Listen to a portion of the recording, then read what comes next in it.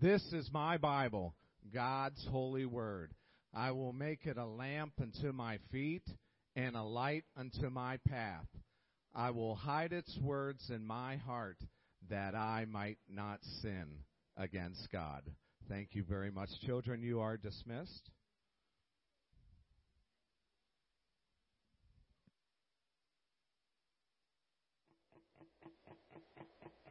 In the beginning, there was an unstoppable plan.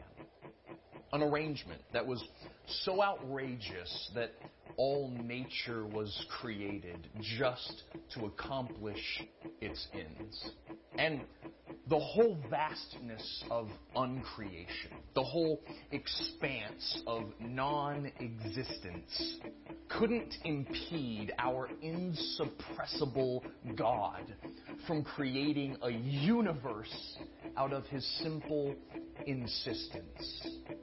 For that which may look like an obstacle is really just proof that our God is unstoppable. And ours is a history filled with obstacles. From the lies of the serpent, to whom God promised His heel, to the fruit of the tree that He promised would kill. From the murderous Cain that brought forth Abel's crying blood, to the worldwide epidemic of sin that called down the flood. From the massive Red Sea that stood in Israel's way, to the chariots that pursued her so that she may be slain. From the mocking giant that stood between David and his crown, to the giant walls of Jericho that without a touch came tumbling down. From wild beasts like Daniel's lions and Jonah's enormous fish, nothing can stop our God from doing all that He may wish. Because that which may look like an obstacle is really just proof that our God is unstoppable. And nowhere is this truth more true than in the truth of Emmanuel. Because it truly is incalculable to try to count the number of plans that had to take place for God to be born as a babe in Bethlehem. But neither Mary or the manger or Herod or his wise men were outside the woven fabric of God's forbearing intention. From the womb that bore Him to the hands that raised Him. From the coins that bought Him to the lips that betrayed Him. From the cords that bound Him to the crowd that abased Him. From the whips that scourged Him to the crown that debased Him. From the nails that held Him to the cross that slayed Him. Everything that man and Satan could do to subdue Him was only and always part of God's plan to do through Him. Because even in the crucifixion, that which may look like an obstacle is really just proof that our God is unstoppable.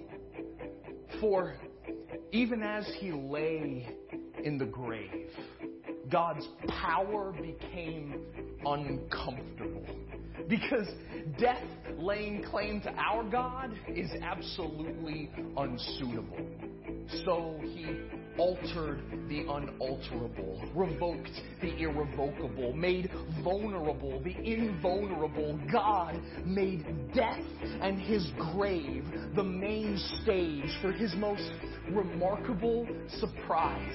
He made the end of life its beginning through the death, burial, and resurrection of Jesus the Christ.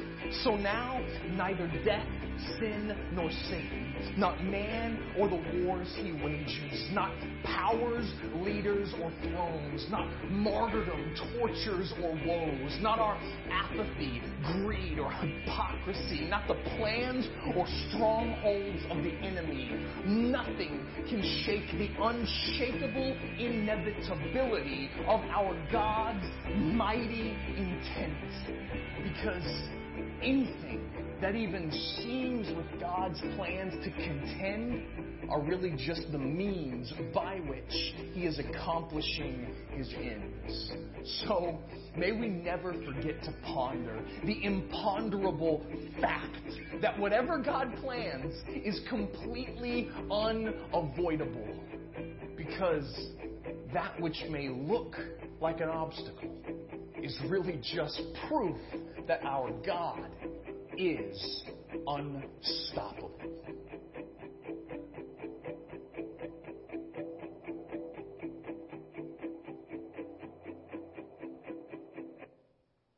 Amazing, huh? The time was 1988. My wife and I took a trip to Mexico.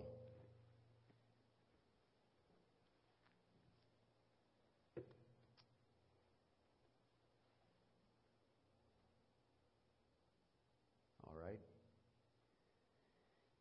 We took a trip to Mexico, and I'll never forget, as we were presenting the gospel, we were reminded that our God is unstoppable.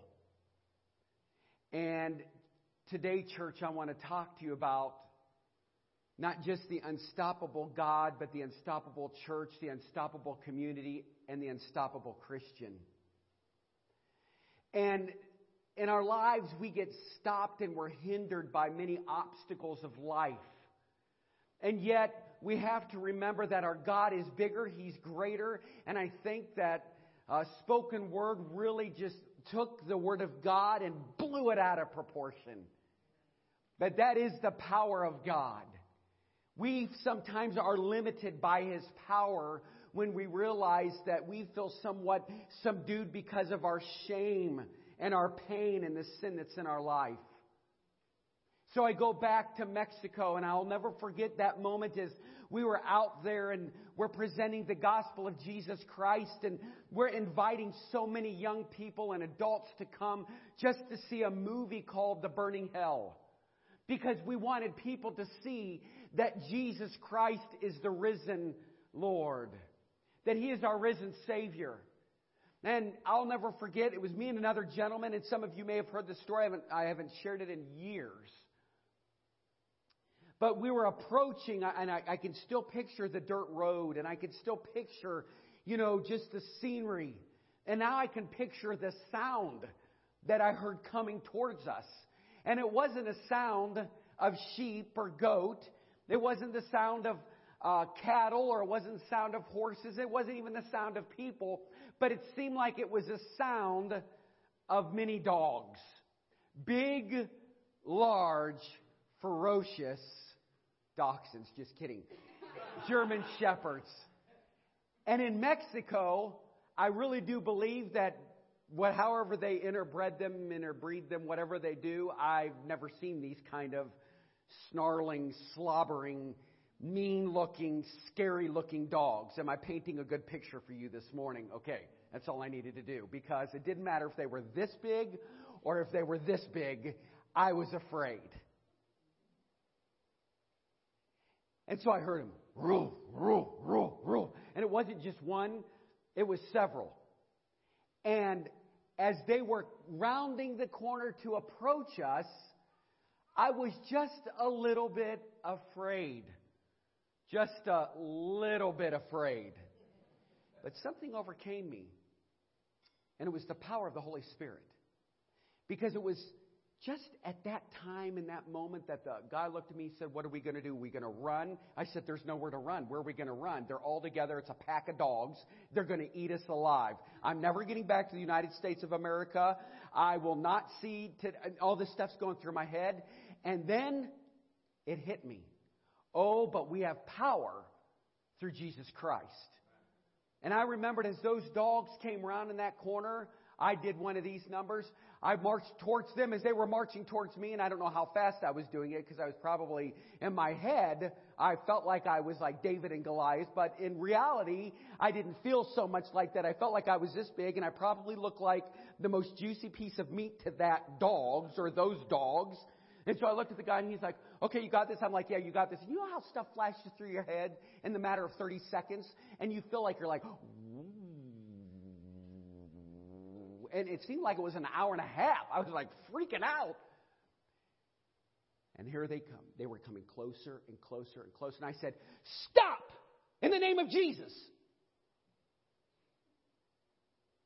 Meanwhile, I didn't move. They didn't move. And I kept my finger pointing. And the dirt just went flying. And they all stopped. They looked at me.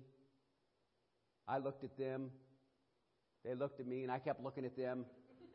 The guy next to me said, what are we going to do now? I said, follow me. It was like Jesus parted the Red Sea. We walked straight through those dogs. I said, do not turn around. Keep walking and keep walking and keep walking. What took place was that a situation at that moment, fear overcame us. Fear overcame me, and it's a reality. But I knew at that moment that I had to trust in God, that He was an unstoppable God. I was there for a purpose. It was to present the gospel of Jesus Christ. It was to continue to fulfill the mission and commission that God called us to do. You see, some things in our life are evident that we see. We might see a dog. We might see the enemy coming at us. And it could be tangible. We can touch it. We can feel it. You can see just the weapons of warfare. But what about some of the weapons of warfare that we cannot see? Because, you see, people are stopped in their tracks by all kinds of things. We're all stopped in our tracks by all kinds of things. Sadly, I've known people who are stopped in their tracks relationally. I was stopped in my tracks by an animal. But maybe for some of you, you've got burned in a relationship or even in a marriage. They thought the relationship was unstoppable, but sadly it came to an end. Either consciously or subconsciously, they decided to never to allow anyone to ever get that close to them ever again. And I am aware of situations where people have been stopped in their tracks, even vocationally. Like those teachers who want to make a difference in the lives of their students. They're struggling with whether their efforts are really making a difference. Wondering if the students even care if their job will be discontinued after the next round of budget cuts because they're waiting just for that levy to pass. They're tempted to quit trying or to just get by with minimal effort. Or think about that person who is unemployed. They have sent out so many resumes. Still no job. Very few leads. If that is you, maybe you feel like giving up. You feel like you have been stopped in your tracks. And I know I have known people who have been stepped or stopped on or in their tracks spiritually. And when you feel like you've been stopped spiritually, what do? Something has happened to them. Something happened to cause them to either give up on the church, give up on their faith, or give up on God. Some of you might have called it quits in some other area of your life and no one else knows about the decisions that you've made. But you have thrown in the towel. Maybe you're still going through the motions for the time being at least, but your heart isn't in it, whatever it is. You've been stopped in your tracks. And if you've ever felt like quitting or are facing obstacles that are insurmountable, I have good news for you. You are in the right place today.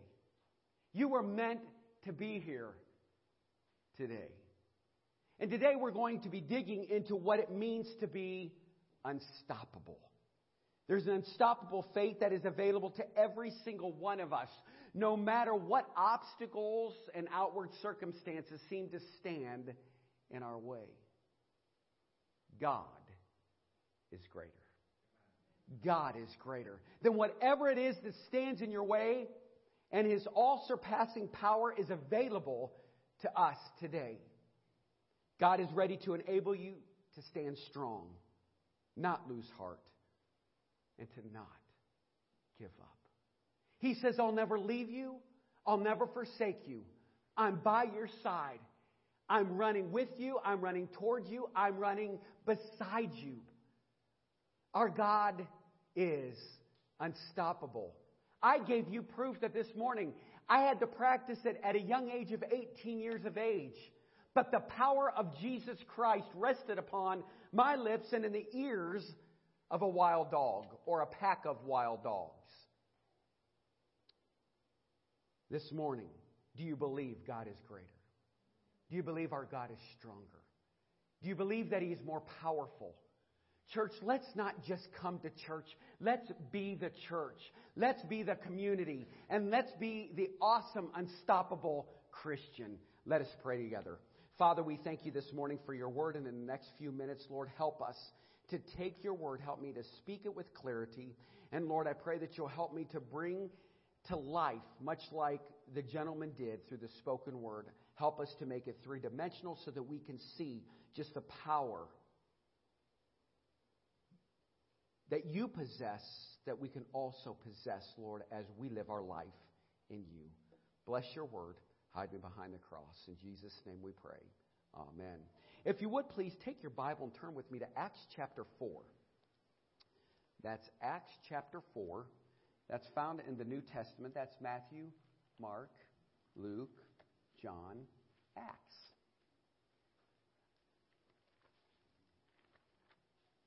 We're going to be looking at Acts today because I believe that we're going to see just how unstoppable our God truly is.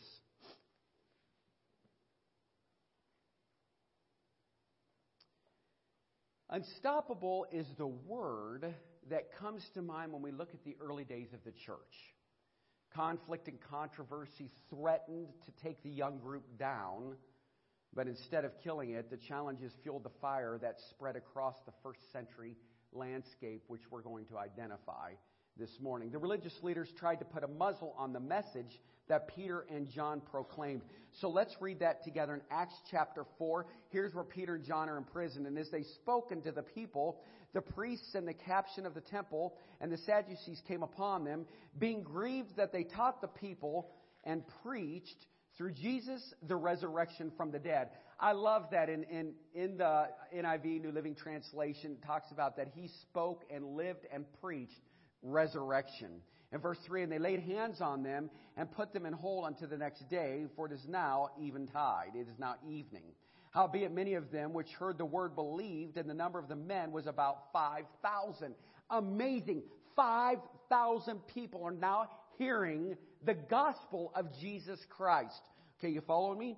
Now, Peter goes before the high priest here in verse 5, and it came to pass on the morrow that their rulers and elders and scribes and Annas, the high priest, and Caiaphas, and John, and Alexander, as many as were of the kindred or of the friendships of the high priest, were gathered together at Jerusalem. And when they had set them in the midst, they asked, by what power, by what name have you done this? Hey, I like this. Verse 8, then Peter, filled with the Holy Ghost, said unto them, you rulers of the people and elders of Israel, if we this day, if we were examined, or if we were judged for of the good deed done to the impotent man or to the helpless man, by what means he is made whole, being known unto you all and to all the people of Israel that the name of that the name of Jesus Christ of Nazareth, whom you crucified, whom God raised from the dead, even by him does this man stand here before you whole. This is the stone which was set at night of you builders, which has become the head of the corner. It says in the translation that he becomes the cornerstone. Amazing, isn't it? Neither is there salvation in any other, for there's no other name under heaven given among men whereby you must be. Amen. So now we're leading up, right? So we see the gospel.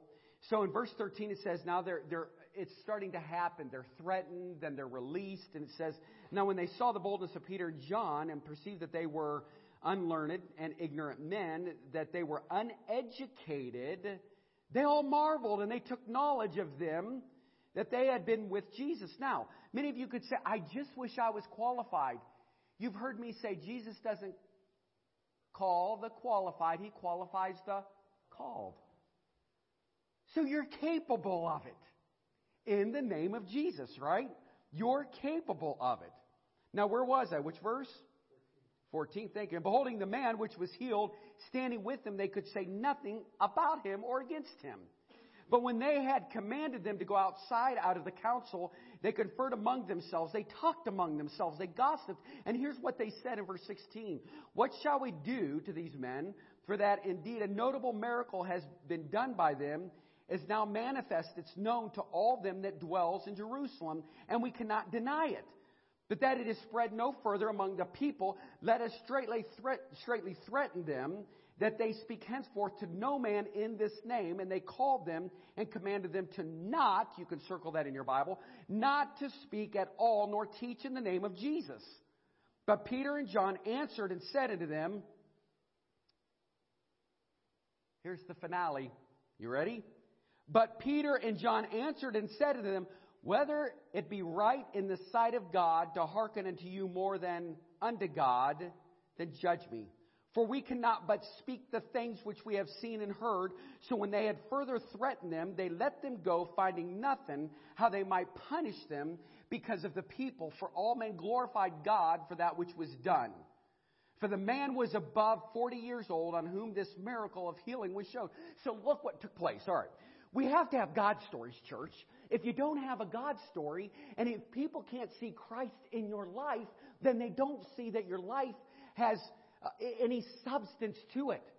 Now, you can believe it or not, but I'm here to tell you today that I could show you my legs, but you don't want me to do that. I don't have any bite marks. The dogs stopped, right? There was evidence that in the name of Jesus, through the power of Jesus, that God does miraculous things.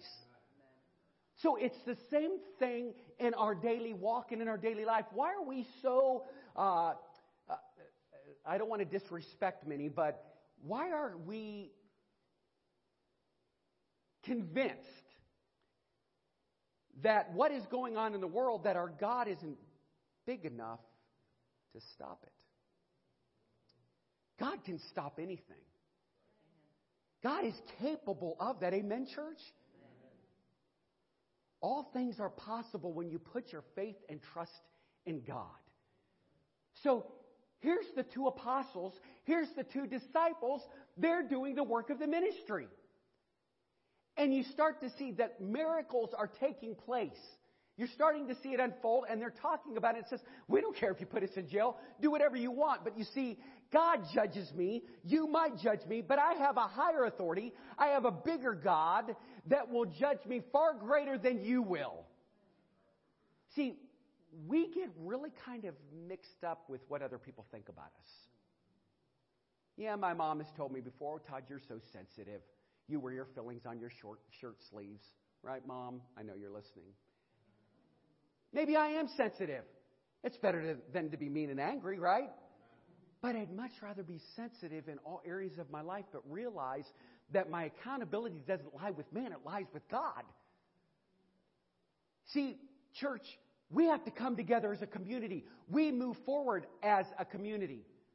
So we've come today for what? To come together as a community to fulfill a certain task. That is to, one, be encouraged with one another. That's to come together as a community, as a church, to worship, to praise. But if you don't come to grow in Christ, what's the purpose for you being here? See, I want you to walk away gaining information so you can leave this place transformed. Amen. That we all take the Word of God and then we start becoming more transformed in Jesus Christ. And so let's just continue. So we unite in praise and prayer. And being let go, they went to their own company. They went to their own friendships or their own companions and reported all that the chief priests and elders had said unto them. And when they heard that, they lifted up their voice to God with one accord and said, Lord, thou art God which has made heaven and earth and the sea and all that is in them. Who by the mouth of thy servant David has said, why did the heathen rage and the people imagine vain things? The kings of the earth stood up and the rulers were gathered together against the Lord and against his Christ. For of a truth against thy holy child Jesus, whom you have anointed, both Herod and Pontius Pilate with the Gentiles and the people of Israel were gathered together to do whatsoever thy hand and thy counsel determined before to be done. And now, Lord, behold their threatenings, and grant unto your servants that with all boldness that they may speak thy word, by stretching forth thine hand and to heal, and the signs and wonders may be done by the name of the Holy Child, Jesus. Jesus. Jesus. And then we continue, verse 31. And when they had prayed, now watch. When they had prayed, and can we kick the air on real quick? Thank you. The place was shaken where they were assembled together.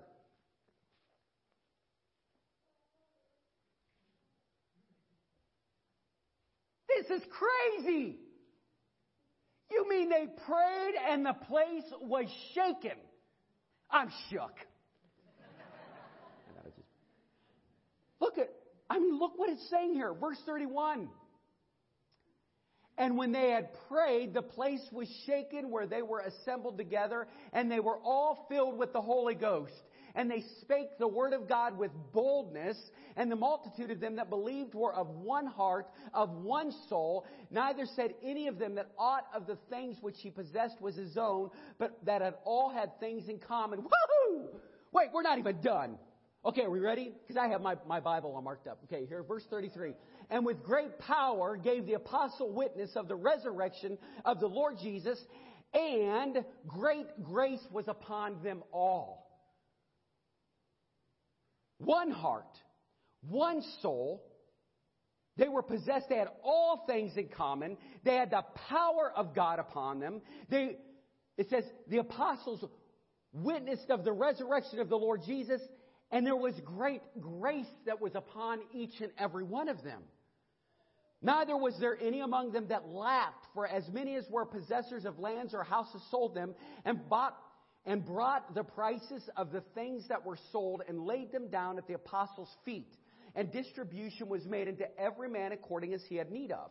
And Joseph, who by the apostle was surnamed Barnabas, which is being interpreted the son of consolation, or it also means the son of encouragement, a Levite and of the country of Cyprus, having land, sold it, and brought the money and laid it at the apostles' feet.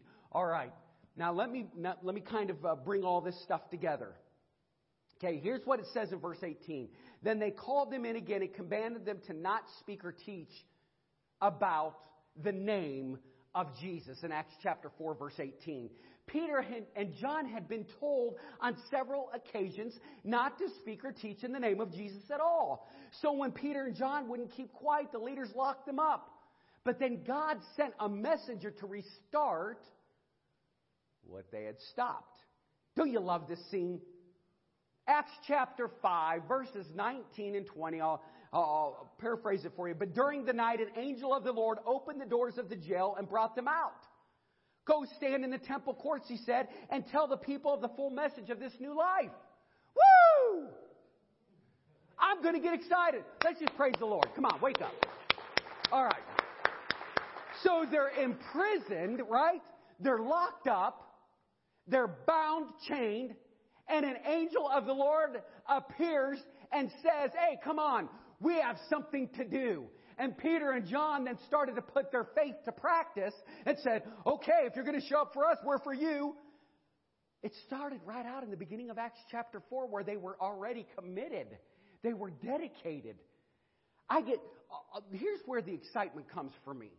That I know that I can't do anything without Jesus Christ. I can't do anything without His power. I can't do anything without His Spirit. We need the Holy Spirit. Now watch. It said they were in one accord, all in the same place, all doing the same thing. They were all praising, all worshiping, all praying, and the Holy Spirit came upon them, and they all started to preach the gospel, the saving grace, the resurrection power of Jesus Christ. Amen. That's really, I could get up here and give you prosperity gospel all week long, but church, claim Jesus. And if you're not walking in the Spirit, if you're not living life in the Spirit, then how are you living? Because you see, we need Jesus. We need His power. We need to be saved. When I pray over people, listen, I can give you stories of deliverance. I can give you stories. I could probably turn the few hairs, and some have more hairs than other on the back of your neck. Just saying. Probably would curl if I told you some stories.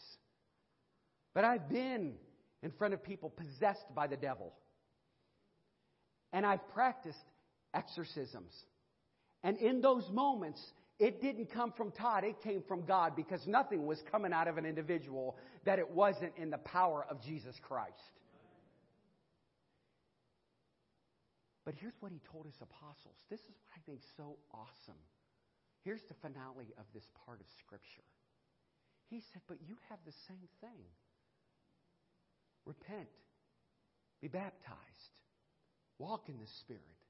And you can do just the same things. But here I believe what both Peter and John was saying. Don't give in. Don't give up. They wouldn't allow themselves to get sidetracked or discouraged. They just kept keeping on. It was time for them to get back to work. Now watch what it says in verse 21 of Acts 5. At daybreak they entered the temple courts as they had been told and began to teach the people. When the high priest and his associates arrived, they called together at the Sanhedrin the full assembly of the elders of Israel and sent to the jail for the apostles. He said, go back to the jail. We need to talk to those guys. But guess what? Those dudes were gone. They were out of there. Because the angel of the Lord showed up and took them out of there. Why? Because they serve an unstoppable God. Peter and John went right back to doing what God had called them to do. And the religious leaders tried to silence their message. They worked to extinguish the passion of the early church. But you see, Peter, John, and the message they proclaimed were unstoppable. The New Testament church was unstoppable. And as a result, in Acts chapter 6, verse 7, it says, the word of God spread, the number of disciples in Jerusalem increased rapidly, and a large number of priests became obedient to the faith. You know the church is unstoppable when even the priests were becoming obedient to the faith. Do you guys think that DeWine has something on God because he doesn't?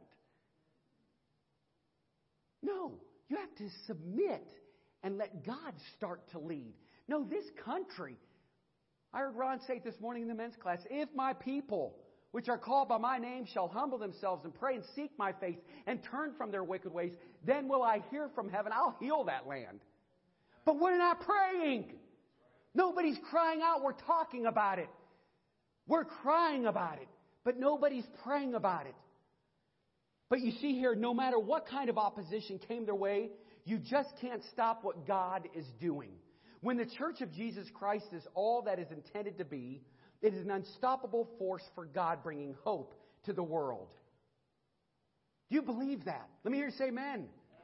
We can be a force to be reckoned with. We can pack out these walls. Hey, let's put people out here in chairs. Let's open up the windows. I'll put a speaker out there. Let's be like the old Billy Sunday. If we have to, we'll grab and put some tents out there, right? We could do whatever. We don't need all the things that we think we need. We need to get excited about the power of God. We need to be unstoppable, not just as a church, as a community, but as a Christian. Last week you heard me talk about the Apostle Paul. Paul possessed unstoppable determination. Because why? You heard me say he had unstoppable integrity. We see in Paul an unstoppable level of humility, which enabled him to live an unstoppable life with an unstoppable faith, which led to an unstoppable future. So let me make it personal this morning. What about you and me? How can we be unstoppable? Here are 3 characteristics of an unstoppable Christian, and I'll go through them quickly this morning. 1, unstoppable Christians are filled with God's Spirit. 1, unstoppable Christians are filled with God's Spirit. This is the foundational and most primary quality of all. Peter and John were preaching. They were proclaiming that a resurrection had taken place. They were talking about Jesus, and they were bold in what they proclaimed. It is obvious that they had seen something that inspired them on the deepest level.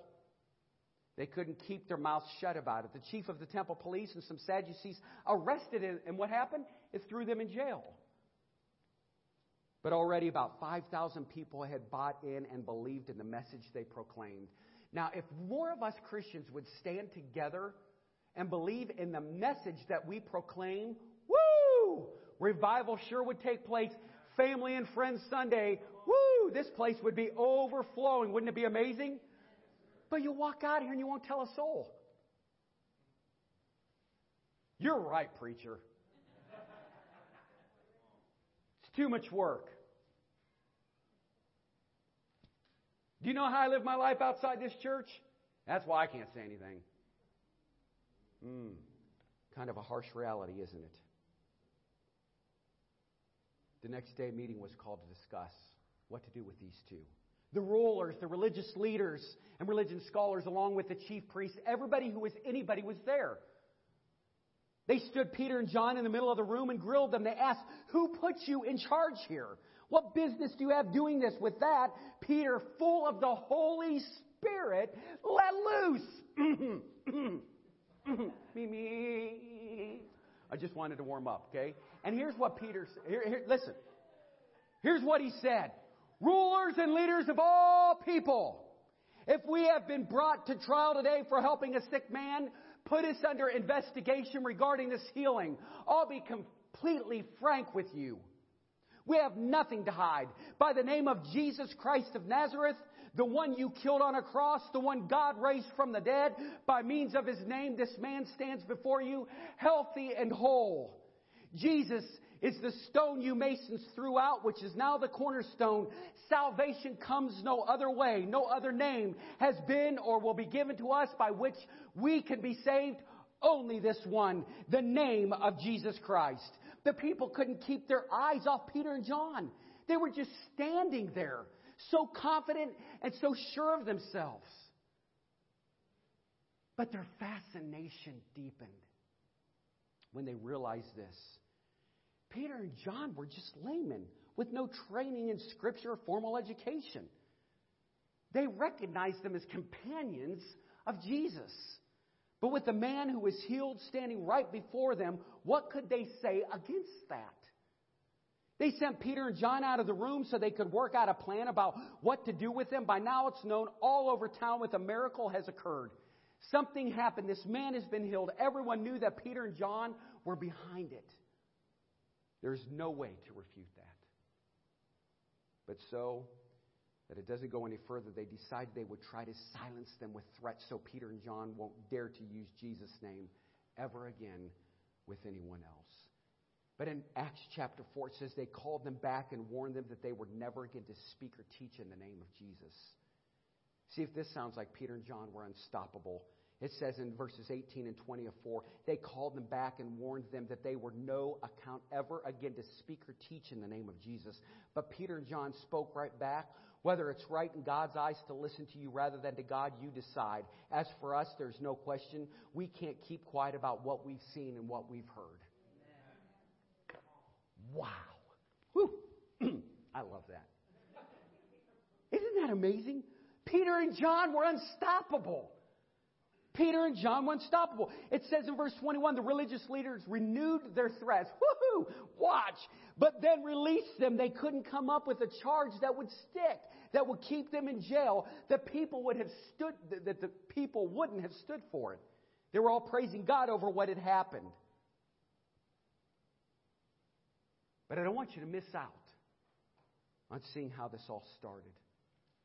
Because in verse 8 it says, then Peter, filled with the Holy Spirit, said to them, rulers and elders of the people. The reason Peter could do what he did and say what he said is because he was filled with the Holy Spirit. You cannot be unstoppable on your own. You cannot be an unstoppable Christian in your own strength. The victorious Christian life isn't just difficult, it's impossible if the Spirit of God is not living in you. We could debate all day long how you get the Holy Spirit in your life, and I'm not going to do that. I would never put God in a box and stay here. Is how God does anything every single time. I don't want to do that this morning. But I can tell you, when the very first church was beginning in the book of Acts, Peter, who was filled with the Holy Spirit, tells a crowd of thousands, said, Peter replied, repent and be baptized, every one of you, in the name of Jesus Christ for the forgiveness of your sins, and you will receive the gift of the Holy Spirit. And if you want to be an unstoppable Christian, listen to me. If you want to be an unstoppable Christian, I would say before anything else, you need to repent and be baptized. Because the Bible says clearly you will receive the gift of the Holy Spirit. There are all kinds of unstoppable attributes the Holy Spirit provides in our lives. He provides power. He provides protection. He provides clarity and comfort and conviction and comprehension. The Holy Spirit provides understanding and insight.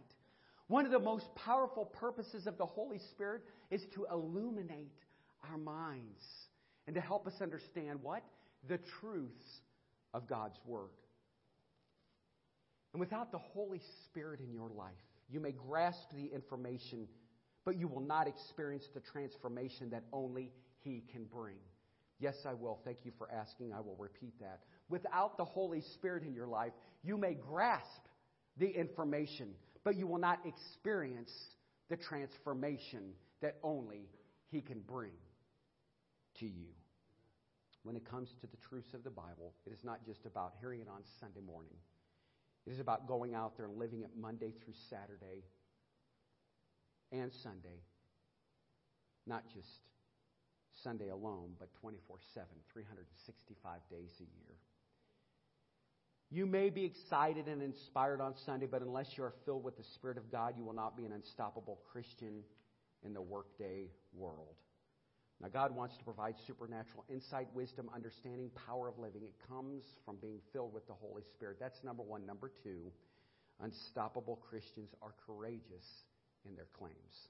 Unstoppable Christians are courageous in their claims. Here, Peter was filled with the Holy Spirit. He made an incredible and courageous claim. Salvation is found in no one else, and there is no other name under heaven given to men by which we must be saved. Acts chapter 4, verse 12. Here's the translation. Jesus is the only way to heaven. Jesus is the only way to heaven. This is not Peter's theory or notion. He is simply repeating what Jesus had already said about himself. Jesus answered in John chapter 14, verse 6, what does it say? I'm the way, the truth, and the life, and no man can come into the Father but by me and through me. Unstoppable Christians are continually, courageously, and clearly pointing people to Jesus. This is such a simple and easy way for you to help point people to Jesus. As we look at our lives in this world, we have two choices. We can rest easy and thank God for His blessings in our lives, just content to live casual, cozy, comfortable Christian lives. Or, now listen to me, we can decide that Jesus is worth more than a casual Christian life. As followers of Jesus, we have been given the power and presence of the Holy Spirit of God in our lives to make a difference. This morning I'm going to ask you this question. Is there anybody in your family, your school, your workplaces, your neighborhoods, or your world who need Jesus? Just a few of us? I want you to do something this morning. I want you to get their face and their name in your mind right now. If you think that there are people in your life that need Jesus, let me stop for a minute. I'm just going to pause here. I want you to get their names and their faces in your mind. What are you doing to let them know? What have you done to tell them about the gospel? Do you truly believe that Jesus is who He says He is?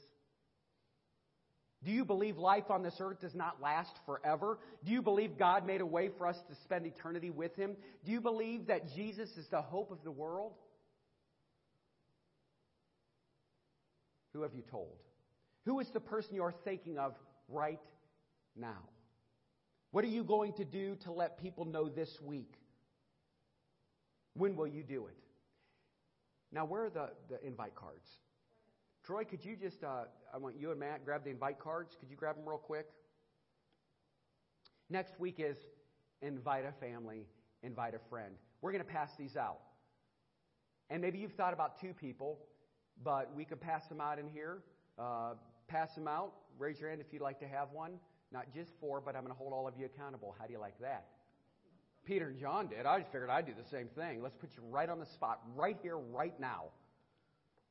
Now, if we were bidding on something great, you might be raising your hands. Okay, that'll be that. $1 over here, $2 here. Oh, everybody's raising their hand now. Just kidding. Oh, okay, sold to this person. No, just kidding.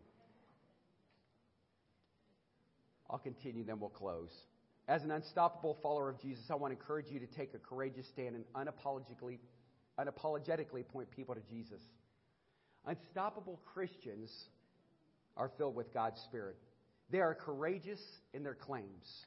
Number 3, so we heard number 2 was they were courageous. And I wish I had an hour because I could tell you some courageous stories. But number 3 says unstoppable Christians have been with Jesus. Unstoppable Christians have been with Jesus. In verse 13 of Acts 4, it says, when they saw the courage of Peter and John and realized that they were unschooled, ordinary men, they were astonished, and they took note that these men had been with Jesus. How many of you would say this morning, I want to lead an unstoppable life of faith? Amen. Then what you need to do is you need to take lessons from Peter and John.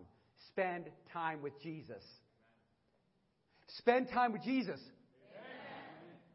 Glory. Hallelujah. But so the question is, how do you do that? How do you get closer to Jesus? Watch. Spend time in His Word. This is one way He communicates with us. 2, spend time in prayer. Talk to Him. Have a relationship. Communicate. 3, get plugged in or stay plugged in. Or how about this? How about you get replugged in? Number 4, maybe you need to get in a discipleship class. The church is referred to as the bride of Christ. And if you want to connect with Jesus, it just makes sense that you get closer to His bride. Hang around His people. Spend time in His Word. Make time to talk to Him in prayer. Then be willing to listen. Prayer is 2-way communication. How much time do you spend with Jesus each week? I want you to think about this. Think of the weekly 3. Now, if you haven't wrote anything down, I want you to think about this. This is called the weekly 3. Commit at least an hour a week to 3 specific practices. 1, worship, public and privately. 2, connect.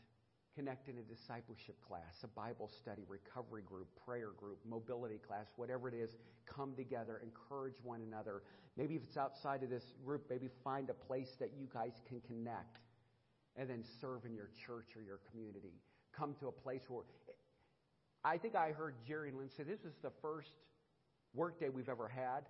But why is it this was like a fun work day? This was like no other work day that I've ever been a part of. That's because we eat, then we talk, then we work. Then we eat, we talk, and then we eat, and we talk. Then we talk, and then we talk some more. Then we work, then we go back to eating again. It's the only church I know that talks and eats quite a bit. I'm just telling you. So let me get a little bit more personal for you this morning. Do you spend more time with Jesus or do you spend more time on Facebook?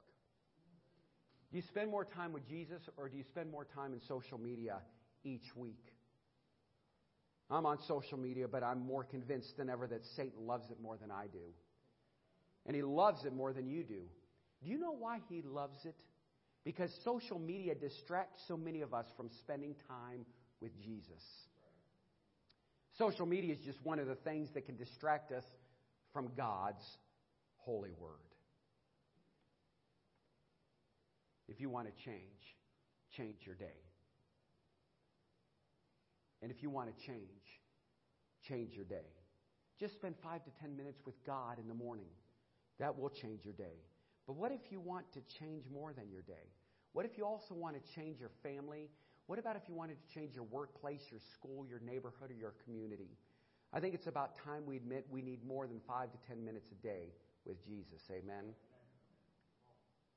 A verse of the day on our phone or your inbox just will not cut it.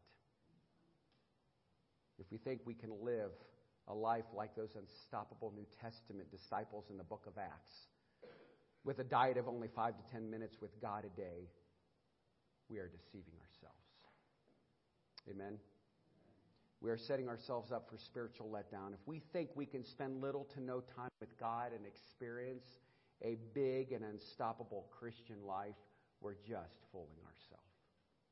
So I want to say this in closing.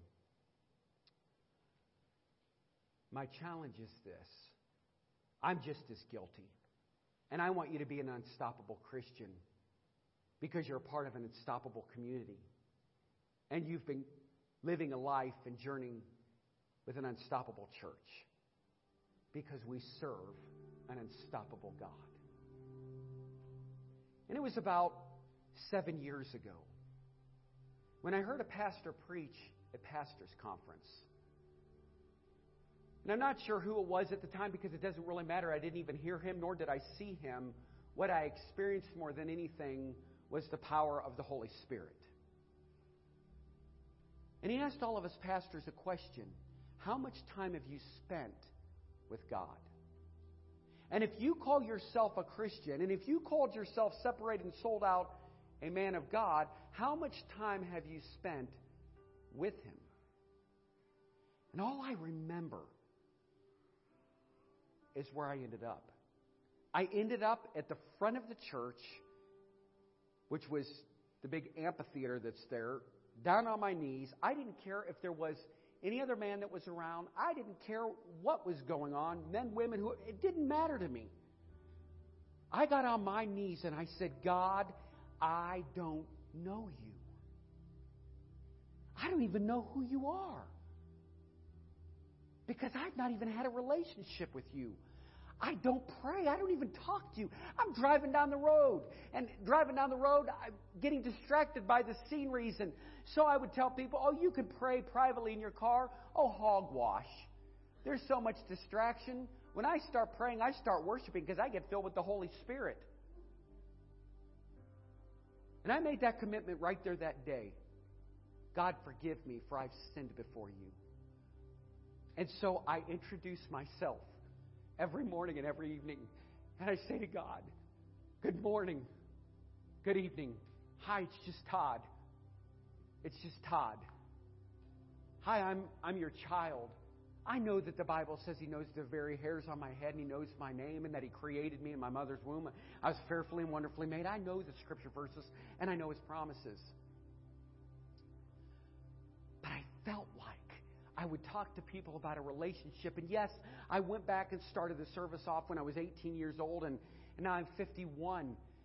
But yeah, whatever my relationship was back then, as I said to you, if this is the bride of Christ and that's His bride, where's my relationship with Him? I started feeling such a sense of conviction and guilt because the Holy Spirit that I allowed to come in my life at age 9 and baptized at 13 and surrendered to preach at 15, my life started to change. You have to change, church.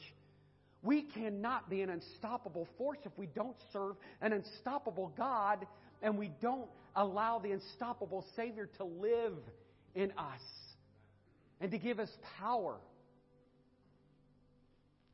There are times that, yes, I have to put down the bath mat in a motel or hotel or wherever we're staying just so I can go in and close my door. Even when I was with my girls and my wife and we were on vacation, that was a commitment that I made. And when I went back to that dorm room, I just said, God, why have I done this? And I don't know even how long I even prayed.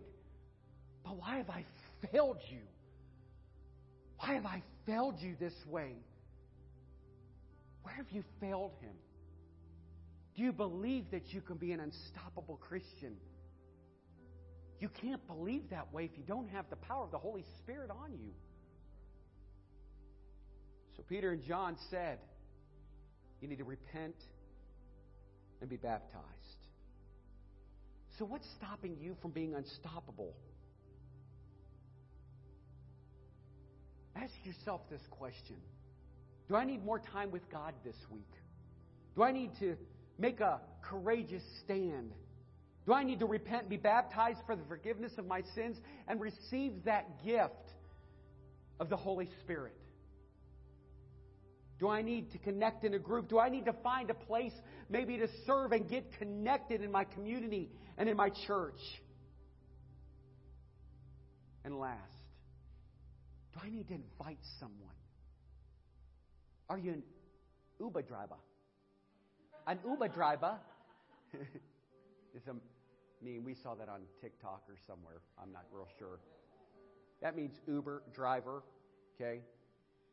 There's a lot of people you can invite. We have hope.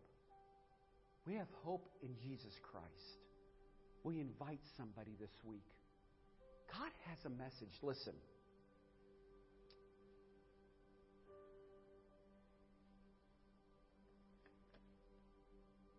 Here's where it gets personal. Chris Surrender to Preach years ago was in my youth group, who's sitting in the back of this room, who's here from the Carolinas. It's Russ's son. He had to make a change in order to have a relationship with Jesus Christ. But you have to sometimes spend time. And I know you're tired. I know you're exhausted. I know life really throws you some curveballs. But I love that young man, even when he was wearing Marilyn Manson clothing and chains that were around him and black, crazy-looking hair. I took that young man under my wing and I said, I'm going to pour Jesus into his life because I'm going to love him. And we've been friends now for 30 years. Can I ask you this important question? If both of you were standing before the throne room of God, now listen to me, and your loved one was to the right of you, and he said, oh, enter into my kingdom, I know your name. I know who you are. But then he looked at your loved one and said, depart from me, you partners of iniquity. I do not know you. You've been living a life of hell. You've been living a life of sin. Did you not hear what your friend over there told you? To repent, be baptized, to live life and walk in the Spirit? I don't want to just have a fraternity or a sorority. I want to have a community of unstoppable Christian people. Do you believe that? You have a message to share. It doesn't matter. People are always going to say something negative about you. They're always going to find fault. You heard me say it earlier. When you pick up the cross of Christ, it's difficult. Sometimes life feels impossible. But with God, all things are possible. You just have to surrender to it. Do you believe that He is the potter and you are the clay? Do you believe you've been doing everything that you need to do to tell other people about Jesus Christ? And now, have you given up that habit? Have you given up that hurt? Have you given up that pain so that you can experience Jesus in an intimate way? And when this man got up off of his knees from praying, it was at that moment in my life, it was a defining moment of intimacy with my Savior Jesus Christ. Because I had to let go of Todd to get to the beginning of God. Will you do that this morning? Let's all stand. Let's pray together. Father, we thank you that this morning we can come before you. Lord, we just claim your word and we thank you that we can be unstoppable Christians because we serve an unstoppable God.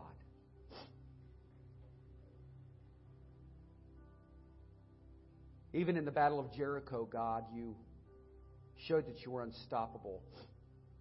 As those walls came tumbling down, there was evidence and manifestations of your power that was evident that day.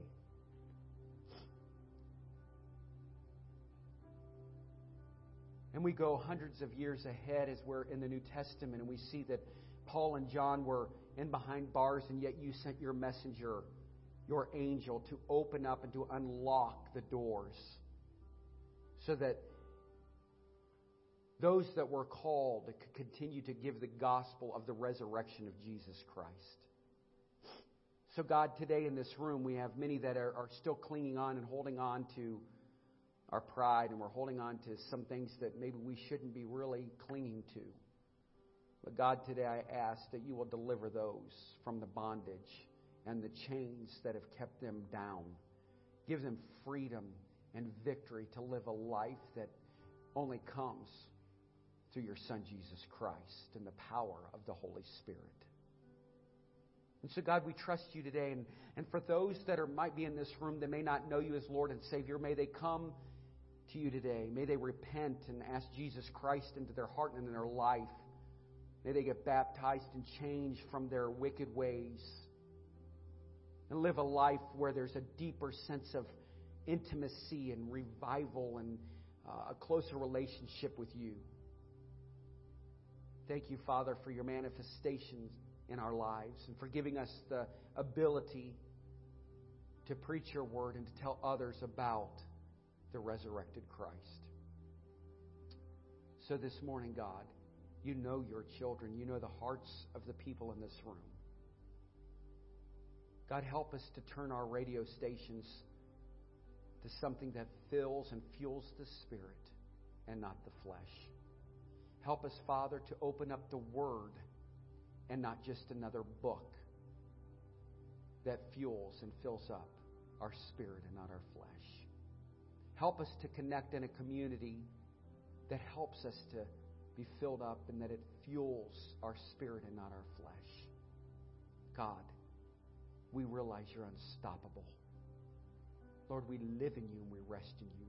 Oh God, help us to live a deeper and intimate life with you. And all God's people said,